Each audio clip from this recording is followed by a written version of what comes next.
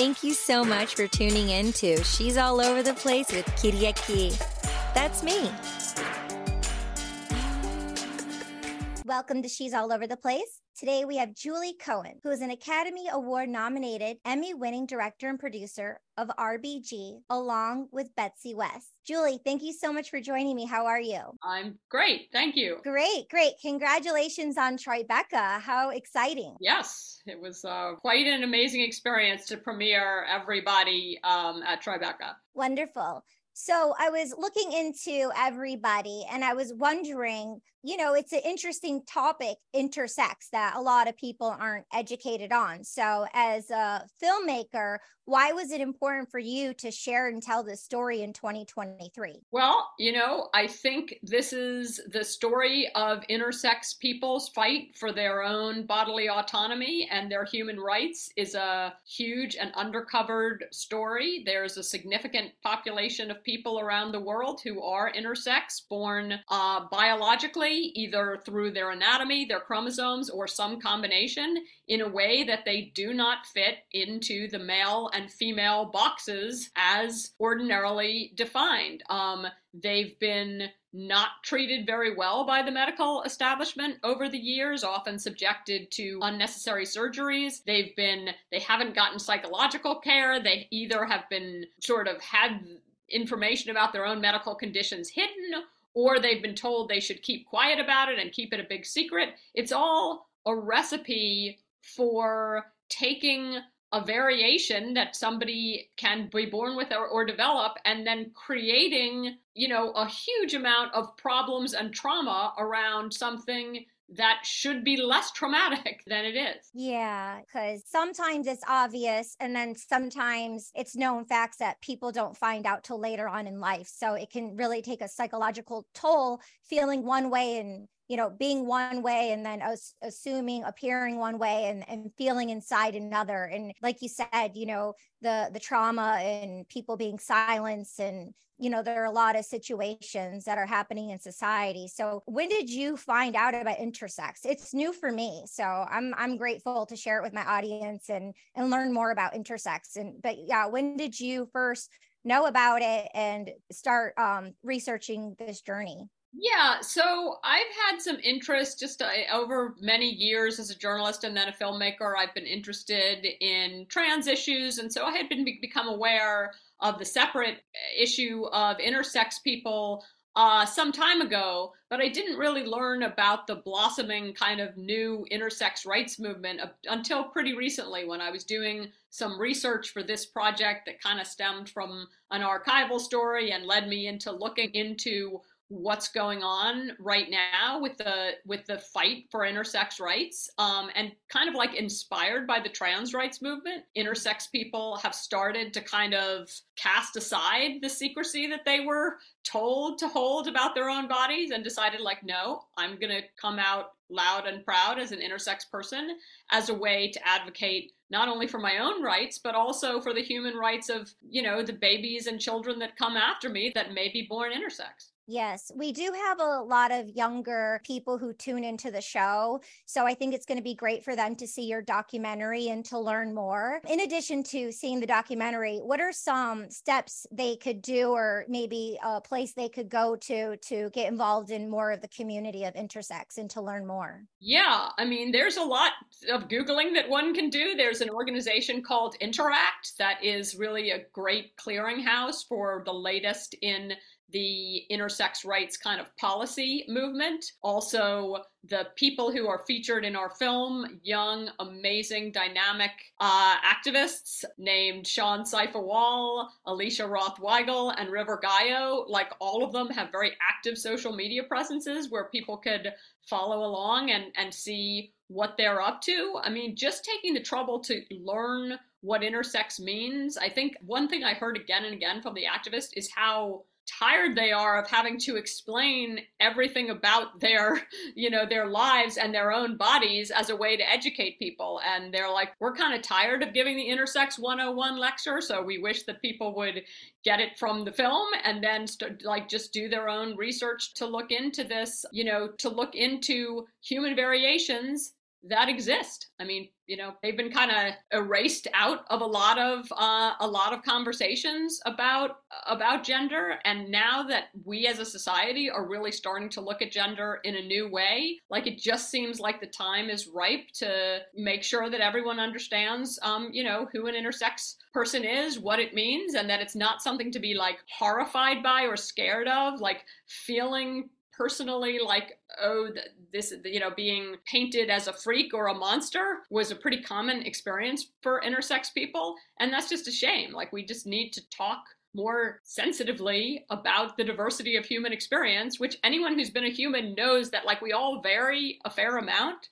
So yeah, I mean, what you just said, shame. I mean, we all know what that feels like. I remember when I was 14 and I felt shame. It was something completely different, but we all have human emotions. We all have, we all know what blaming and shaming is, and right. how awkward and uncomfortable. And particularly about our bodies, like shame about our bodies, shame about, the intersex people are like, there's always these conversations about sex traits. Like, we all have sex traits, and we all have some compare, contrast feelings that bring shame and trouble and are, not the most mentally healthy way to deal with, such subjects. So, like, I think a little openness can go a long way. Yeah, I've been hearing a lot lately that they're going to be teaching certain sex education in schools now. So I'm not sure if you know or not about intersex, if they're teaching that in schools. Because do you know about that or not? At this point, there's been very little of that. Even in medical schools, I have met with a bunch of medical students who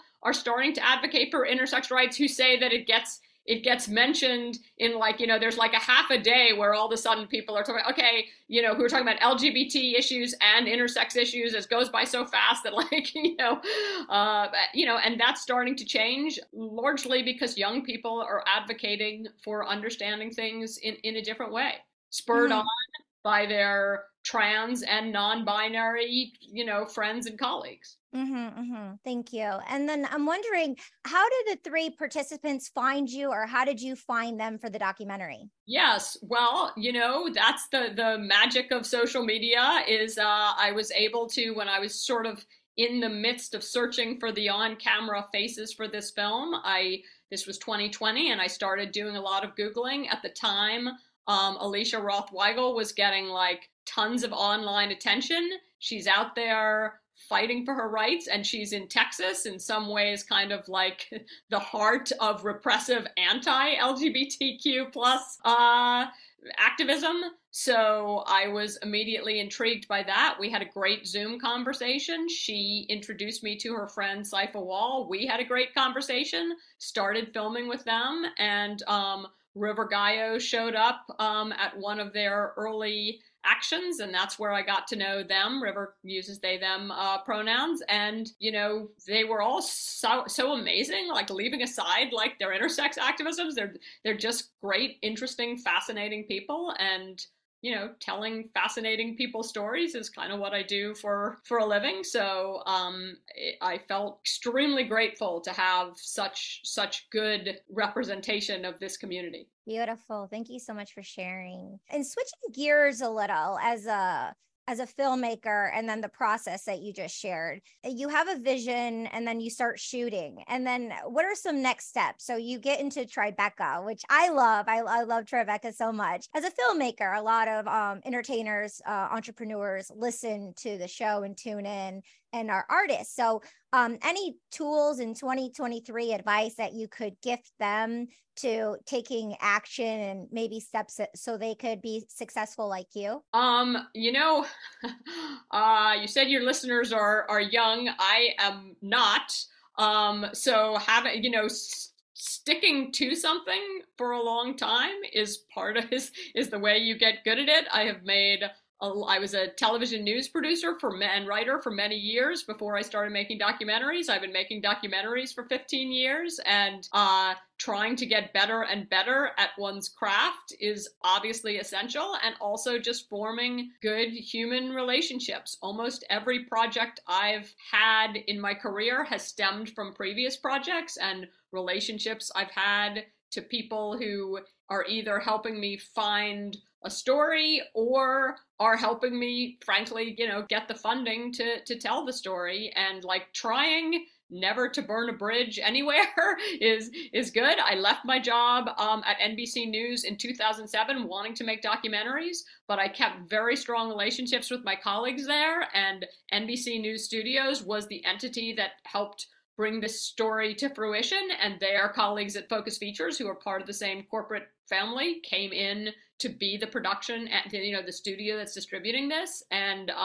that wouldn't have happened, like, never mind sort of me developing skills and hard work and blah blah blah, you got to do all that, but like having relationships with people that can stand the test of time and not giving up. This is not the first, like I've pitched a lot of projects that don't happen. I pitched a lot of projects that do happen. Like there's a fair amount of, I hesitate to say obsessiveness, but I would say just like obsessive and relentless pursuit of a goal, which is certainly the people that have made it in the documentary film world. From what I've observed, most of us are, I'm not saying we're not talented, but it's not like we're the most talented. We're the ones who have been the relentlessest, who have just kept going, who have not let failures set us back. You have a failure, then you pick up and go forward the next day. Yeah. What I'm also feeling and hearing is courage and bravery that you and your colleagues have. Such bravery to be shut down and just to keep marching and showing up and to go forward. Yeah. So. It's not even bravery. It's like shutting out. It's like ignore. Like if someone's like the rejection, you're like, I didn't hear that. Just trying to sort of power through and have people around you from whom you're getting your support, because you're not going to really get support and love you want in the workplace. You get your support and love from your people, and then use that to bolster you forward in your work. Beautiful. Well said. Well said. And honing it in here, just wondering, what did you shoot on? Oh, well, this was filmed. This is a little old school. Like your tech heads aren't maybe going to love us for this. We shot this mostly on Sony FS7, and the reasoning, I will tell you, I do everything, and we edit it on Premiere, Premiere Pro. And I make all those decisions. I believe in people over equipment. So I choose the cinematographers I want to work with and the editors I want to work with, and then I let them use what equipment that they prefer to work with. So as a result, I've worked with all different kind of cameras, because I chose a cinematographer for this, Kate Phelan and Leia Anova, who I thought were going to be comfortable shooting this in a very naturalistic way, which is what I wanted to do, and with a minimum of artificial light. And then once I had the people who were going to be the cinematographers, I said, like, what camera would you prefer to work with? That's what we'll work with. Wonderful. Yeah, I love that. A collective vibe and team. This cinematographer and editor, have you worked with them before, or was this your first time collaborating with them? No, this was my first collaboration with the cinematographers and with the editor. Very neat. That's great. Wonderful. Any last words of wisdom or anything you would like to share with the person tuning in? I think filmmaking has a lot of technical stuff to it, but I feel like it's mostly about emotion. I really try to bring a lot of love to the projects. Like I try to, this may not be necessary for every documentary, but I like documentaries that like where the heart and love really lead. I try to focus on people who I find extremely lovable, and then bring out the love towards them on screen. I hope that's what I've done with everybody. Beautiful, beautiful. And it's going to be in theaters June 30th. Oh my gosh, congratulations. How exciting. Thank you so much. I hope everyone goes to watch it. It's a really fun film. Serious subject matter, but a lot of fun. I will be spreading the good word. I'm the ripple effect. I'm here for you. Congratulations. I appreciate it. Thank you. Oh, one quick question. How many shoot days did you have for the film? Yeah, I believe we had, I want to say like 26 shoot days. Neat. Is that what you're expecting? I don't know. That happens to be the number. Sometimes you have fewer. Oh, yeah. I believe we budgeted for and actually had 26 shoot days. Wonderful. Congratulations. All right. Thank you so much for tuning into She's All Over the Place. Julie Cohen, thank you so much. Take good care. Thank you. You too. Thanks. Thank you so much for joining us. We'll see you next time. Kiriaki, over and out.